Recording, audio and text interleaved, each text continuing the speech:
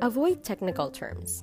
If you belong to a profession, the work of which is technical, if you are a lawyer, a physician, an engineer, or are in a highly specialized line of business, be doubly careful when you talk to outsiders, to express yourself in plain terms, and to give necessary details.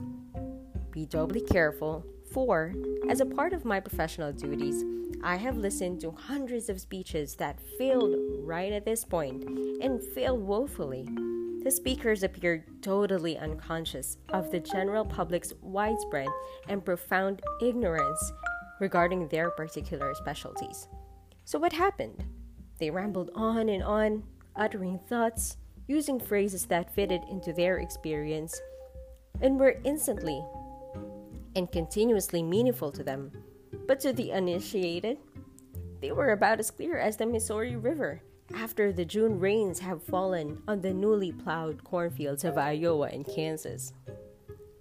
What should a speaker do? He ought to read and heed the following advice from the facile pen of former Senator Beveridge of Indiana. It is a good practice to pick out the least intelligent-looking person in the audience and strive to make that person interested in your argument. This can be done only by lucid statements of fact and clear reasoning. An even better method is to center your talk on some small boy or girl present with parents. Say to yourself, say out loud to your audience, if you like, that you will try to be so plain that the child will understand and remember your explanation of the question discussed, and after the meeting, be able to tell what you have said. A physician in one of our classes remarked in a talk that diaphragmatic breathing is a distinct aid to the peristaltic action of the intestines and a boon to health. He was about to dismiss that phase of his talk with that one sentence and to rush on to something else. The instructor stopped him and asked for a show of hands of those who had a clear conception of how diaphragmatic breathing differs from other kinds of breathing, why it is especially beneficial to physical well-being, and what peristaltic action is. The result of the vote surprised the doctor, so he went back, explained, enlarged in this fashion. The diaphragm is a thin muscle forming the floor of the chest, at the base of the lungs, and the roof of the abdominal cavity. When inactive and during chest breathing, it is arched like an inverted washbowl. In abdominal breathing, every breath forces this muscular arch down until it becomes nearly flat, and you can feel your stomach muscles pressing against your belt. This downward pressure of the diaphragm massages and stimulates the organs of the upper part of the abdominal cavity, the stomach, the liver, the pancreas, the spleen, and the solar plexus. When you breathe out again, your stomach and your intestines will be forced up against the diaphragm and will be given another massage. This massaging helps the process of elimination. A vast amount of ill health originates in the intestines. Most indigestion, constipation, and auto-intoxication would disappear if our stomachs and intestines were properly exercised through deep diaphragmatic breathing. It is always best to go from the simple to the complex in giving explanations of any kind. For example, suppose you were trying to explain to a group of housewives why refrigerators must be defrosted. This would be the wrong way to go about it. The principle of refrigeration is based on the fact that the evaporator pulls heat from the inner portion of the refrigerator.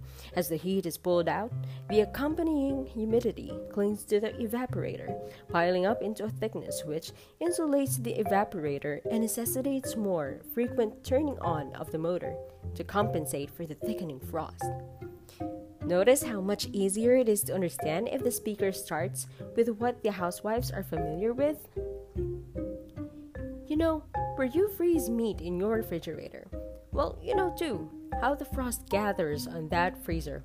Every day, the frost gets thicker and thicker until the freezer must be defrosted to keep the refrigerator in good working order. You see, frost around the freezer is really like a blanket covering you in bed, or like rock wool between the walls insulating your house. Now, the thicker the frost gets, the harder it is for the freezer to pull the warm air out of the rest of the refrigerator and keep the refrigerator cold. The refrigerator motor then must work more often and longer to keep the box cold. But with an automatic defroster on your refrigerator, the frost never gets a chance to build up thickly.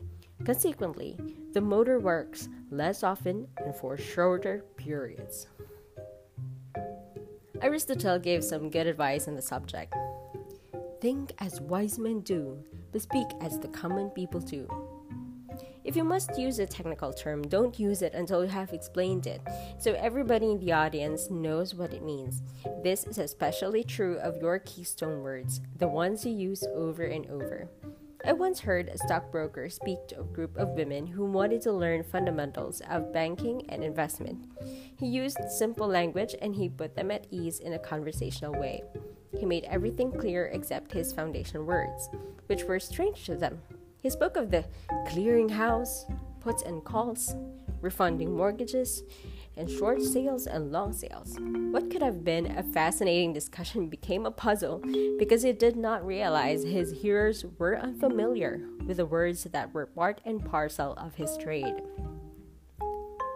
There is no reason to avoid a keystone word which you know will not be understood. Just explain it as soon as you use it. Never fail to do this. The dictionary is all yours. Do you want to say something about singing commercials or about impulse buying? About liberal arts courses or cost accounting? About government subsidies or automobiles that pass on the wrong side?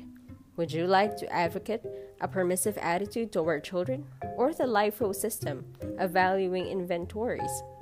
Merely make sure that your hearers accept your keystone words in these specialized fields in the same sense in which you accept them.